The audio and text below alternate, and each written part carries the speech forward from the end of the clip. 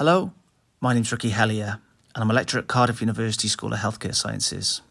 Welcome to Behind the Health Statistic.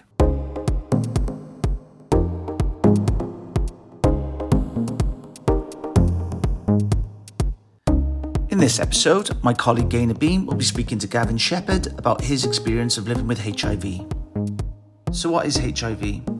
Well, HIV is the human immunodeficiency virus, and it's a virus which damages the cells in the immune system. So if you've heard of HIV, you might also know about the condition called AIDS, and AIDS stands for Acquired Immune Deficiency Syndrome. And that's the name given to describe a number of potentially life-threatening illnesses and infections which happen when the immune system has been severely damaged by the HIV virus. There's no current cure for HIV, but with early diagnosis and effective treatment, most people with HIV will not develop any AIDS-related illnesses and will live a near normal lifespan. So now over to Gaynor and Gavin. Hello, my name's Gaynor Bean. I'm one of the lecturers of Healthcare Sciences in Cardiff, and I have Gavin Shepherd with me today, who's going to chat to us about living with HIV. So, hi Gavin, how are you? Hi Gaynor, I'm very well, thank you. Thank you for asking. Yes, thank you for inviting me on. Oh no, thank you. I'm delighted to have you with us today.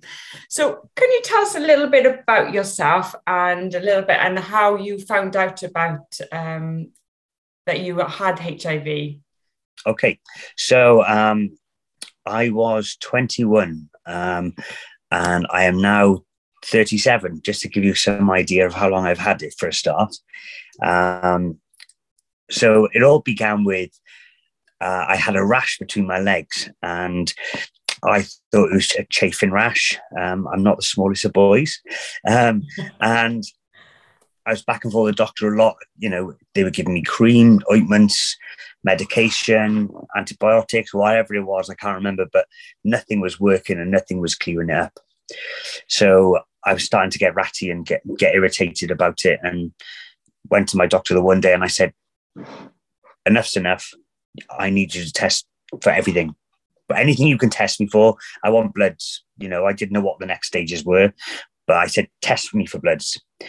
So he gave me an A4 piece of paper, and on there was a list, 2 columns of a list of everything that I could be tested for. And I just ticked every single box. And the GP said to me, Gavin, you've ticked there for HIV. And he said, you know, if you tick that, that's going to go on your record, and, you know, it can cause complications later on with insurance and mortgages, blah, blah, blah, blah, blah. Yeah, gosh, yeah. And thought of that. Yeah. And I ticked it, I think, because I was quite naive to life anyway. I was just reckless. I said, yeah, go for it. I'll test me for everything. And lo and behold, that was on the Wednesday. And he said, look, it's going to be 2 weeks before you have your results. On the Friday, late afternoon, I was in work, and I'm an estate agent. So I was actually a negotiator at the time, and I was showing somebody around property, and it was about 10 to 5. And he phoned me and he said, Gavin, where are you? And I said, I'm in work. He said, I need you to not go to that appointment. I need you to make your way to the surgery.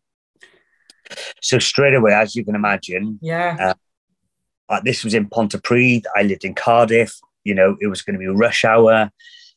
And I'm saying, I can't just leave work. I got people arriving. He said, look, I need you to come now. So I remember phoning my boss and I said, look, my doctor just phoned me. I need to go right now. The surgery closed at 5 o'clock. So I knew there was something serious for him to stay on from work and to make me leave work early. So anyway, I don't know how I got there, but I remember driving probably quite recklessly. Got to the health centre where my GP was. It was all in darkness, and it felt like it was just a light at the end of a tunnel. And, you know, it felt like slow motion. I'm walking at the corridor and to my GP's What did you think it was going? What was going through your head at the time? What did you think it was? Wow, quite scary, really, isn't it? If you think sort of hadn't had that preparation, had you? Yeah, no, I hadn't. But also, I think I was expecting the worst. I was expecting it to be HIV, because as a gay man, you know, not so much in the heterosexual world, but you know, being a homosexual and a gay man going out in the clubs, you know, you see it, you're always given condoms, and, you know, you're aware of it, but you're not aware much about it. You're just aware of it. And so, yeah, I had an inkling, and not because I thought, you know what, I don't know, and not because I thought, yeah, you know, I'd been sleeping around, I've been playing the field, and that's got to be it. But I just thought the worst. Just that's it. You know, it's like if you can find a lump, you straight away think it's cancer because you always think the worst. Yeah. So I went into his room, and I stood over. I remember standing over him, and he said, "Take a seat." And I said, "I'm not sitting down." I said, "Why am I here?" And he said, "Take a seat." And I said, "I'm not sitting down." I remember this like it was yesterday. Oh, yeah, I can imagine. And he said, "Look," I said, "What?" I said, he said, "Have you got any idea what you think it could be?" And I said, "Yeah." I said, "You're about to diagnose me HIV positive." And I remember the look on his face, it was just a sorry sigh, as if, you know, he didn't know what to say, but he was agreeing with me. And I remember throwing myself around the surgery because I was thinking, no, I'm going to die. That's all I thought of immediately.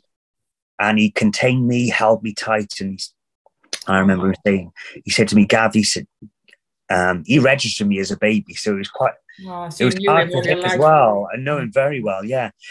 And he contained me and he held me and he said, "Gav," he said, we'll get you through this.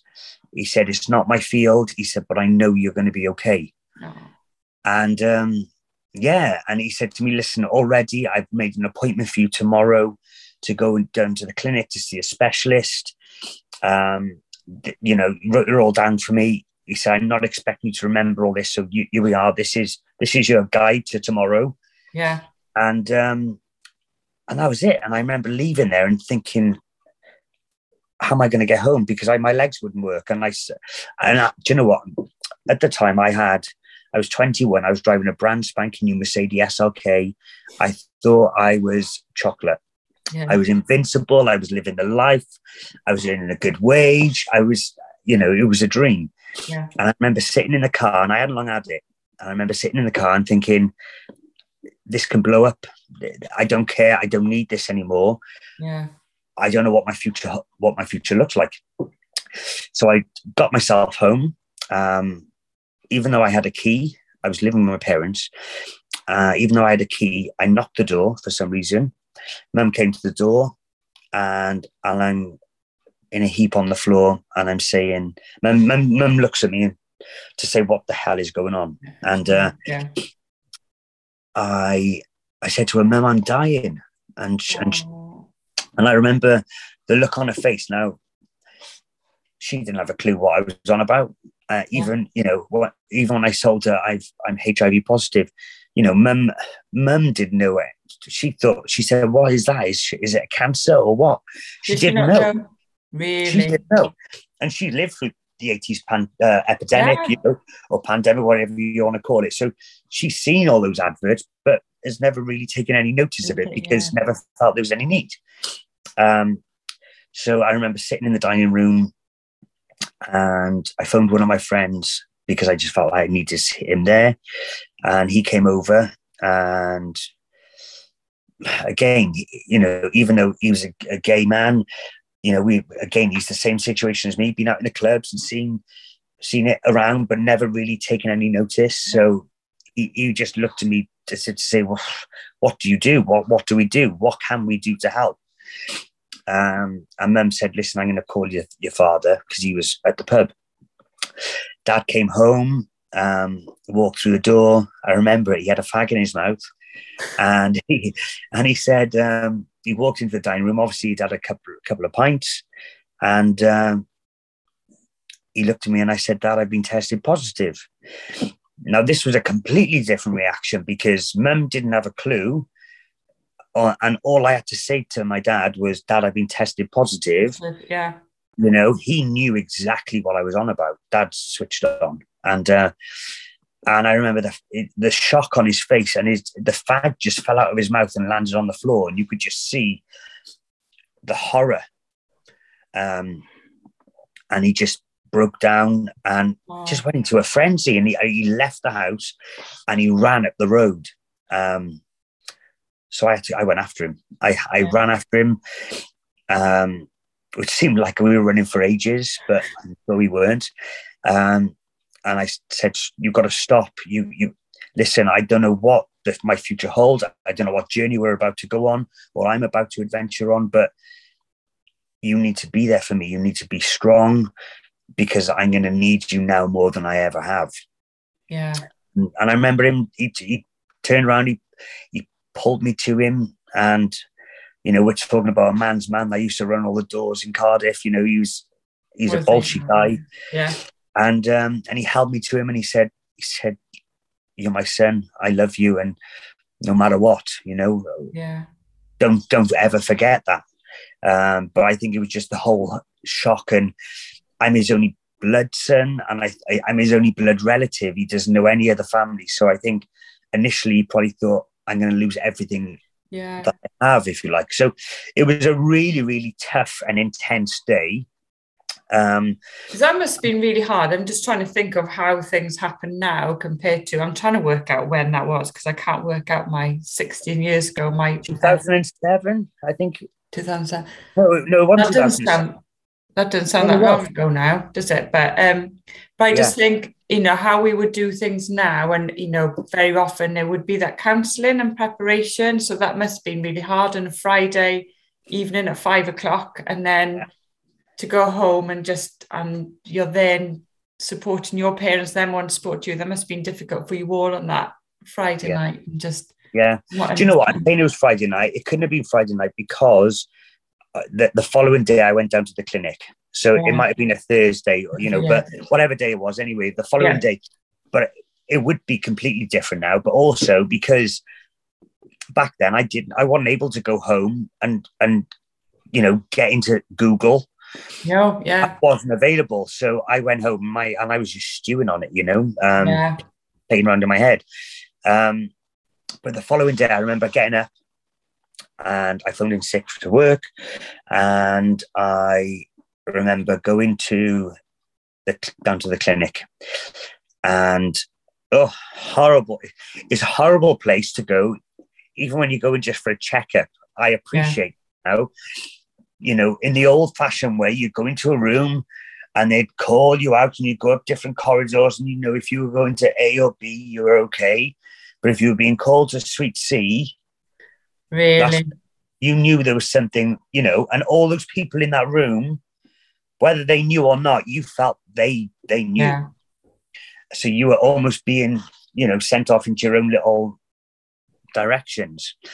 And they called my number. I went to the room, and I remember the woman's name. She was Jo Potter, and I would love to meet her now. I'd love to see her now, just to say thank you, because this woman was so bold in how she came across. Now, I'm a bit of a snowflake.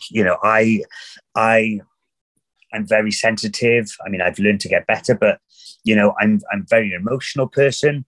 And she sat me down and she said, "Right, big day for you yesterday, wasn't it?" And I said, "Yes, it was." She said, "It's okay. You're not special." She said, "Don't think you're the only person that's ever had this." She said, "And you're going to be absolutely fine." She said, "Thankfully, we've had a breakthrough with medication, which has been improving for the last so many years. And this is what you're going to do. This is how your life is going to look." She said, "It's not going to look any different." And I said, I remember asking her the question, "Right, how long have I got?" And she said, "With the medication at the moment," she said, "it is really powerful stuff." She said, "I would say you've got about 10 years, good years." Yeah. And I'm thinking, that's not so long. I'm only 21. That's going to take me to, 30, and I'm not going to have lived. But that's quite hard in itself. Even though that's it's not long really. Isn't it? Like I said, when you're 21, That must have been very hard for you. It was hard. And, yeah. And I remember leaving there and okay, thankfully, as the years have gone on, medication is improved. So, you know, now the medication is that good.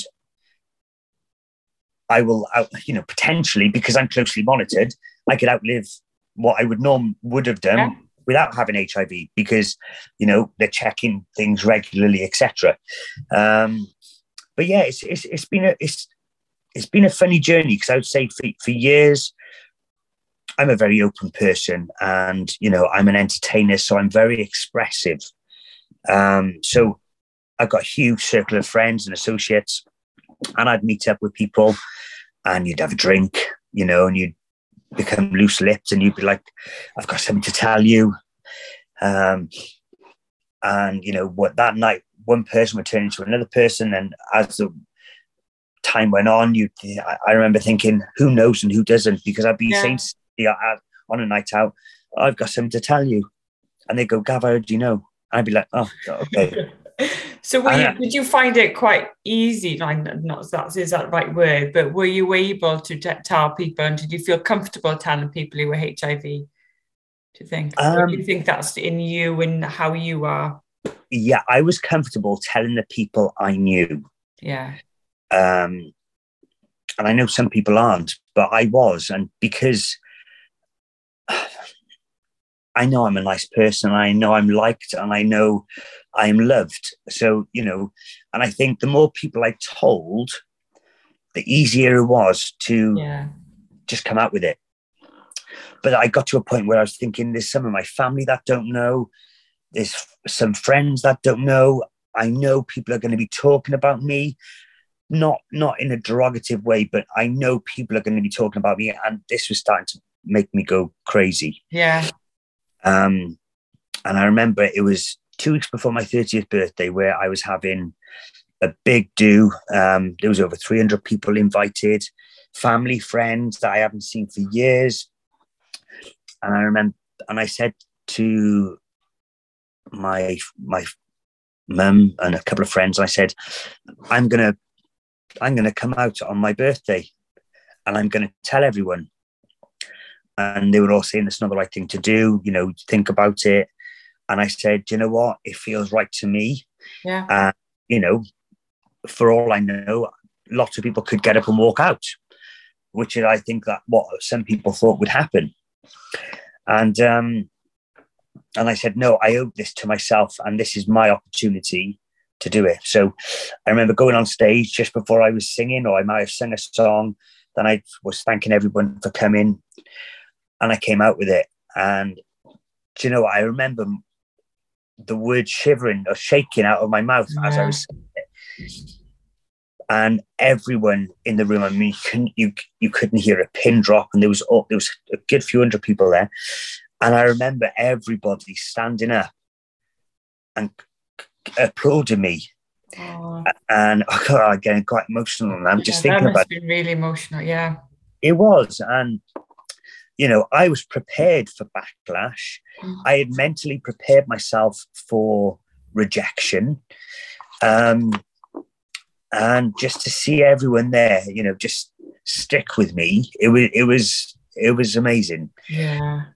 And from that, I think I took a lot of confidence and strength, knowing that, do you know what, if these people can accept it, it doesn't matter who doesn't. No, exactly. Yeah. Because all the people that matter are in this room right now. So then I was constantly approached all the time to speak out about it, because they felt I had a platform, being, you know, locally known quite well. And I wanted to, but something was stopping me. It just wasn't right. And then in 2016, what had happened, I'd been on not social media, I'd been on dating apps, trying to meet up with people. And, you know, I was used to being knocked back. As soon as you'd be asked a question, so are you clean? This is on a gay app called Grindr, for instance. And So is that the norm to ask that then? That's quite interesting, isn't it? Because I think it's a very intrusive question. Now that to something you would go around asking. You clean? Yeah. That that you would take that in the gay community, when you say are you clean, you mean have you got any STIs? Yeah. And yes, do you know what? I used to say, well, yes, I showered this morning, like yeah. Hello, but I knew exactly what they meant. Yeah. And I used to try and get in and try and educate them quickly. What can I say to them now to try and keep their attention, but I'm not going to lie to them. Yeah. And it was, I mean, sometimes people would listen. Sometimes people would get into an argument with you. You're disgusting, and I'd be trying to educate them in it, because I know any minute they're going to press block.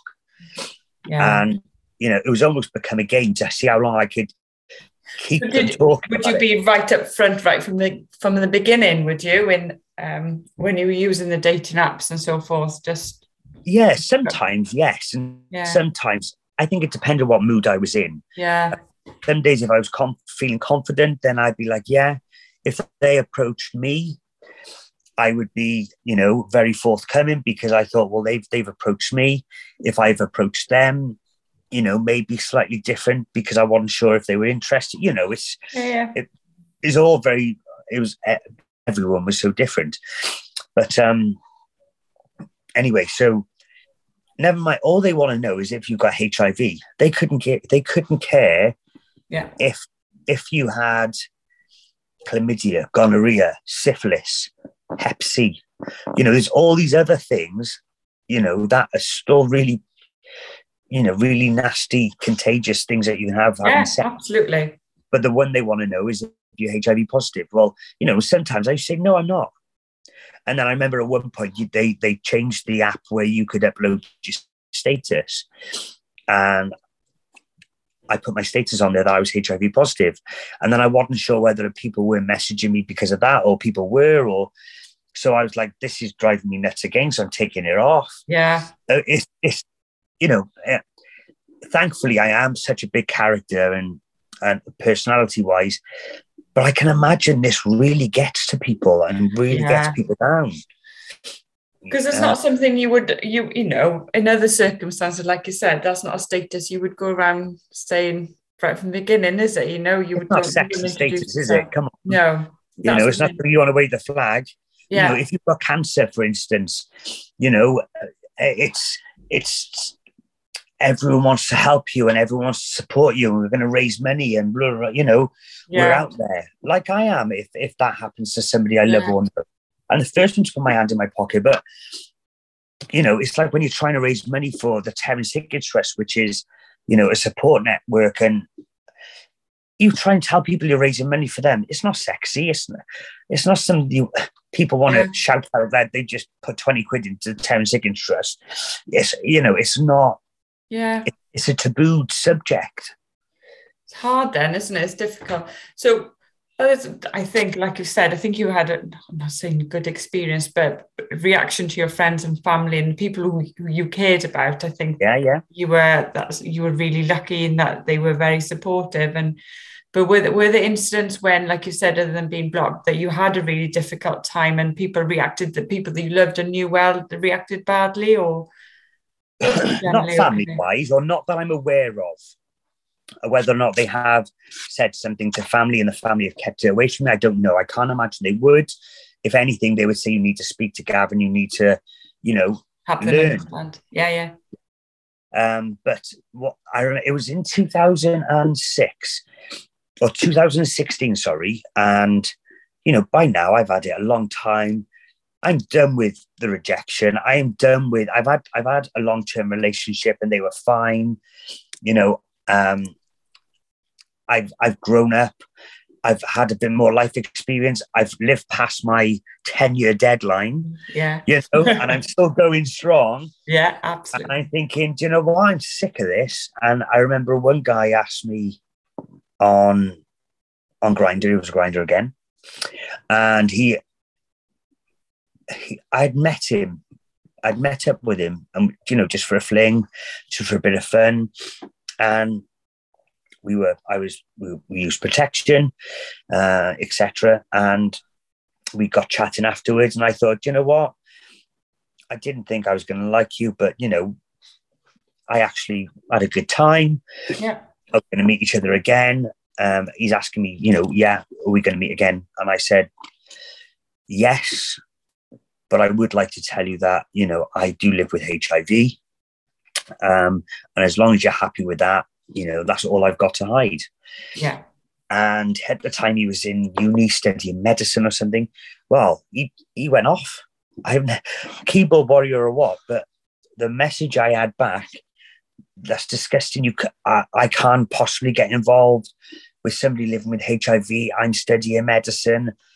And I thought, wow, you know, somebody who's studying medicine, yeah, surely would know more probably than me. Yeah. But it was clear that wasn't the case. He was very naive. Oh my God, like, it was awful.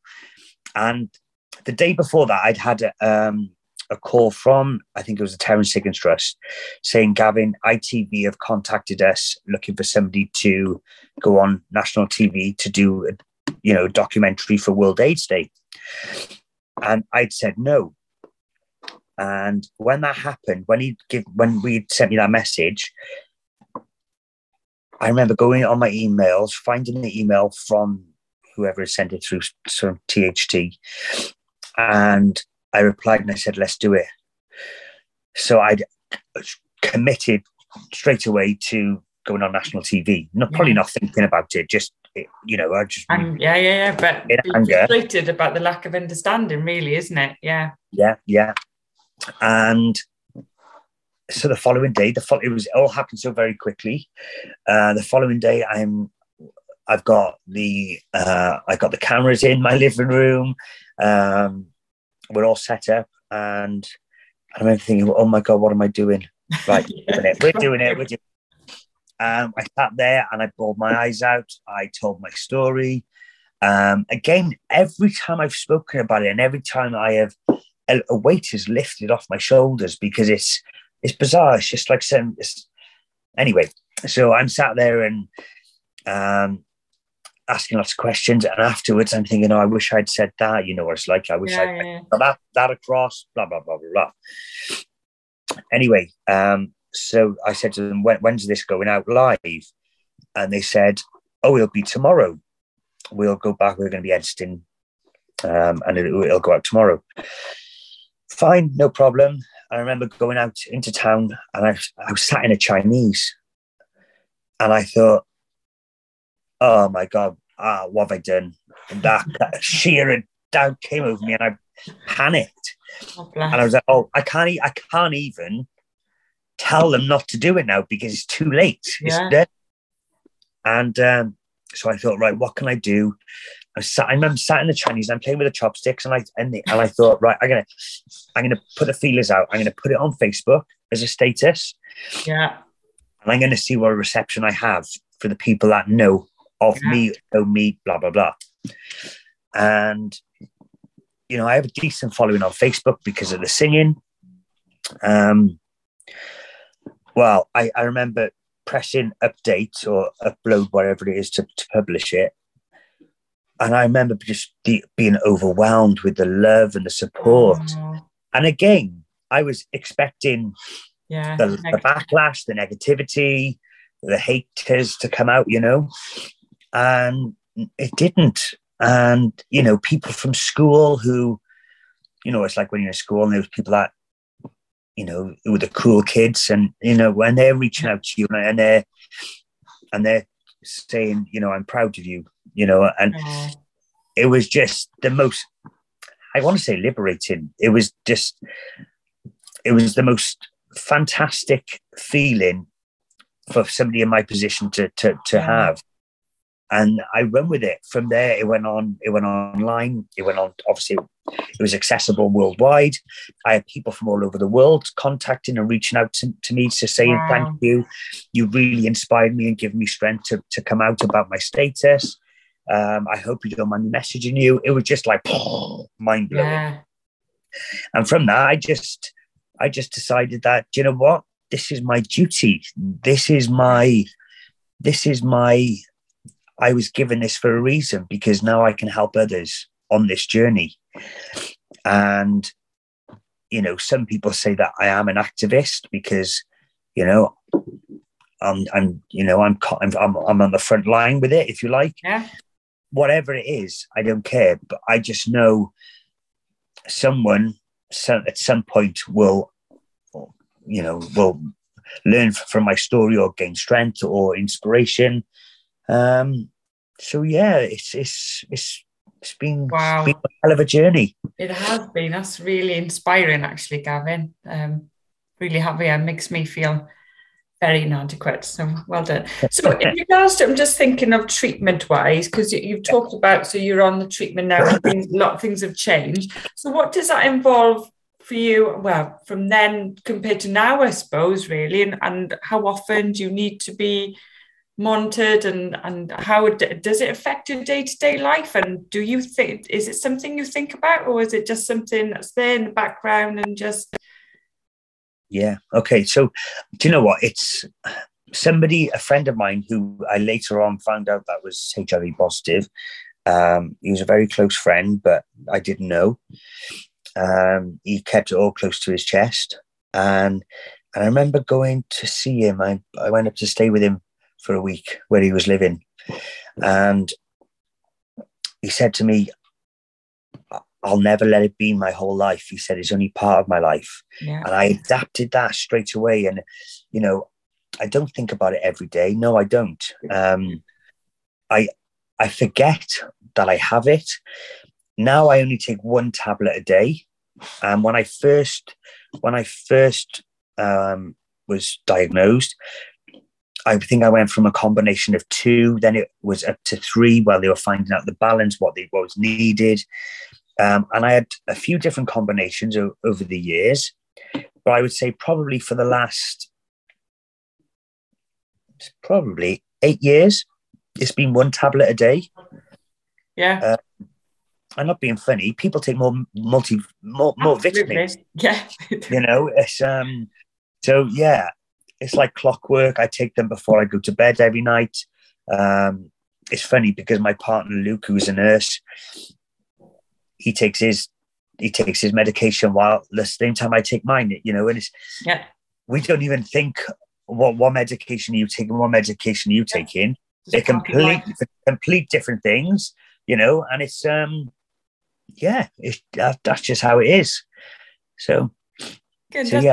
So really then it doesn't affect you in any part of your life, and so that you don't need to be careful in regards to just your day-to-day living or anything like that now then?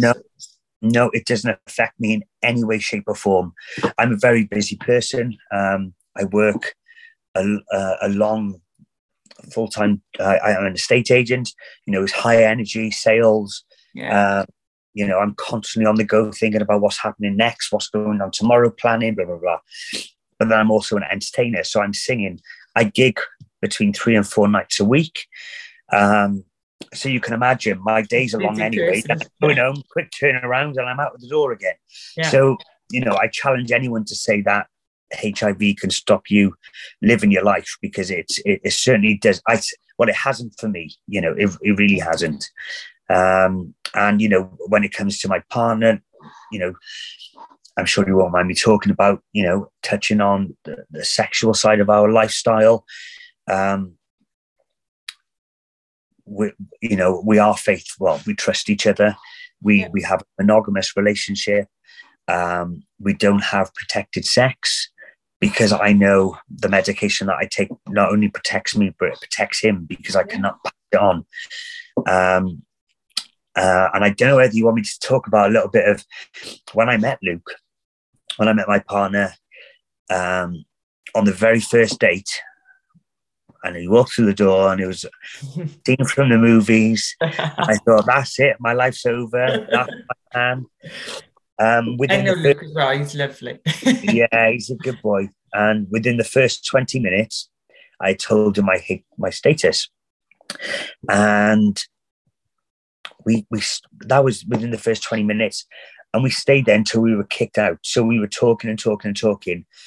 he never let on to me that evening that he was absolutely crapping himself after I told him this, because he knew he liked me, but he didn't have a clue about HIV. Yeah. And there's me, I'm telling him, thinking, yeah, he's a nurse. He knows everything that needs to know. He's the best person to talk to about this. Yeah. And it turned out he knew nothing. Yeah. He knew nothing. And for the first few weeks, it was trying to get him to open up and talk to me. You know, he was putting his barrier up because he wanted to, but he didn't want to get hurt. He didn't know what he was getting involved with. And I said to him, look, come down to the clinic with me. You can sit with my consultant. Yeah. You can ask any questions you like. I'll leave the room. You can ask, whilst I'm happy for them to disclose my whole file to you. Yeah. So, you have everything that I have to tell. So we did that. Then he also did his own research. And do you know what? He's been absolutely amazing. He's just an absolute dream. So, yeah, to me, I'm Gavin. I am not, I'm not a boyfriend with HIV. So it is amazing. And I'll tell you about another little story. Am I okay going off like this? No, please do. I'm enjoying it. Thank you. So Luke was on a ward with a colleague, and there was a patient on the ward that had HIV, and his colleague said, "Do I need to put gloves on to go in with patient whatever number his bed was? I don't know." And Luke said, "Pardon?"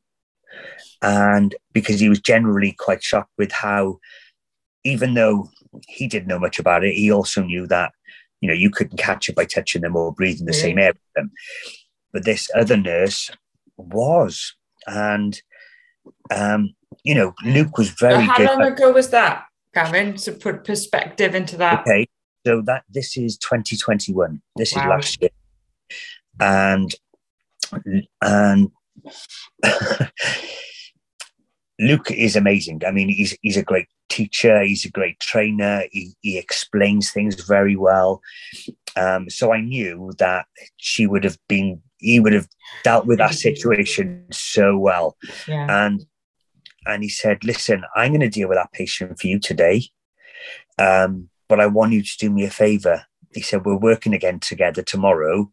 He said, "Will you go home tonight and will you do some research on HIV?"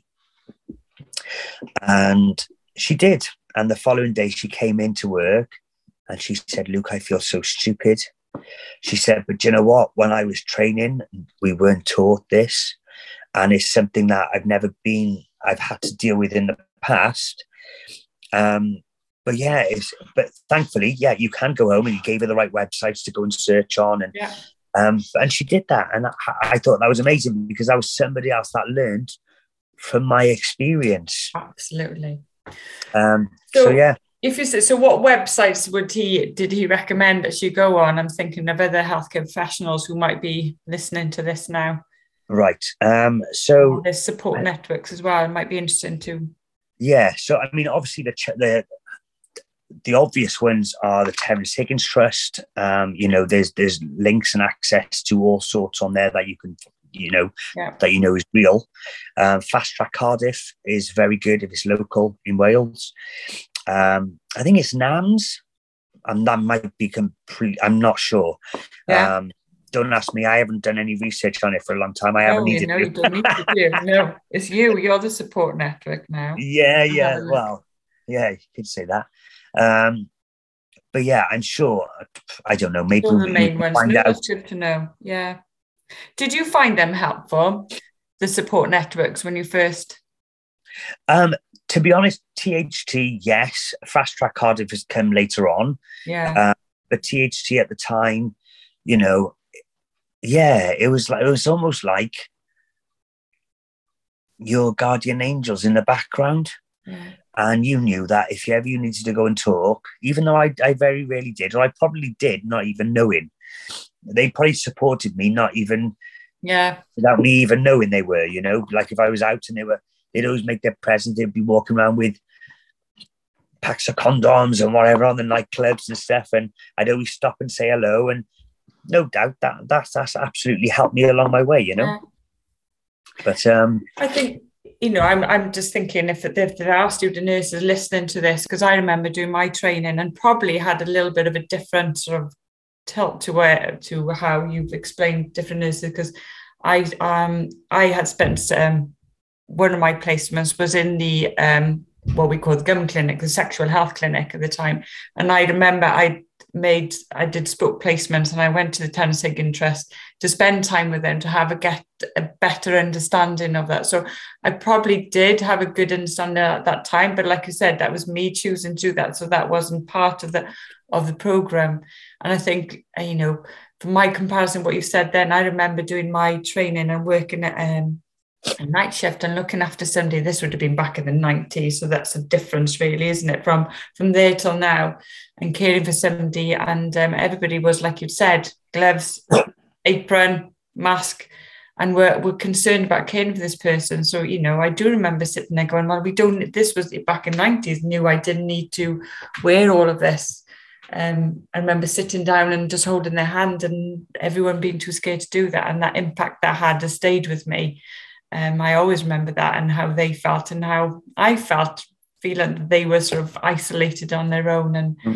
And so it's good that I think it's important that we raise that awareness, and, you know, and the impact we have as healthcare professionals, and it's so important that we have that understanding, isn't it? So yeah, well, it's, you know, I mean, that's amazing, and you know what, I applaud you for just being that way, and thank you, if you like, because it was people like you that made a difference back then.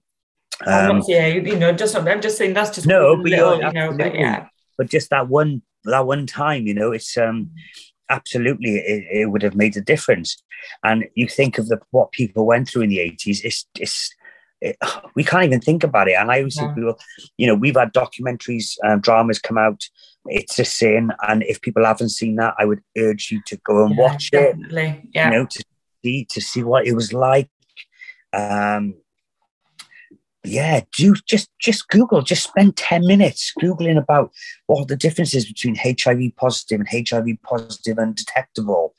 You know, it's so important just to get your basic understanding, because it could be your brother, your sister, your parent, it could be one of your children. Absolutely. You know, but the more we know about it, the better. Good. Brilliant, definitely. Thank you, Gavin. So right. If somebody now was diagnosed and been diagnosed with HIV, what would you tell them? What information and what advice would you give them now if somebody's listened to this and just been diagnosed? I think I'd probably deal with it, and I have dealt with it, because it has happened exactly the same way that I was dealt with, and it was you know, I'm always very confident when I talk about it, and you know, this ain't the end of the world. This is very, very manageable. As long as you're prepared to take your medication, you'll protect yourself and everyone around you, and you will live a long and healthy life. Obviously, I'm going to say look after yourself, and you know, not do all the naughty things, but you can live your life, go and explore, do what you always wanted to do. Don't let this stop you. Make this be a turning point where you now live your life. So a massive thank you to Gaynor and Gavin for letting us listen to that conversation with that big emphasis on living with HIV. If you'd like more information about the condition, please look at the NHS website or the World Health Organization website, and also please look at organizations such as the Terence Higgins Trust. Thanks ever so much for listening.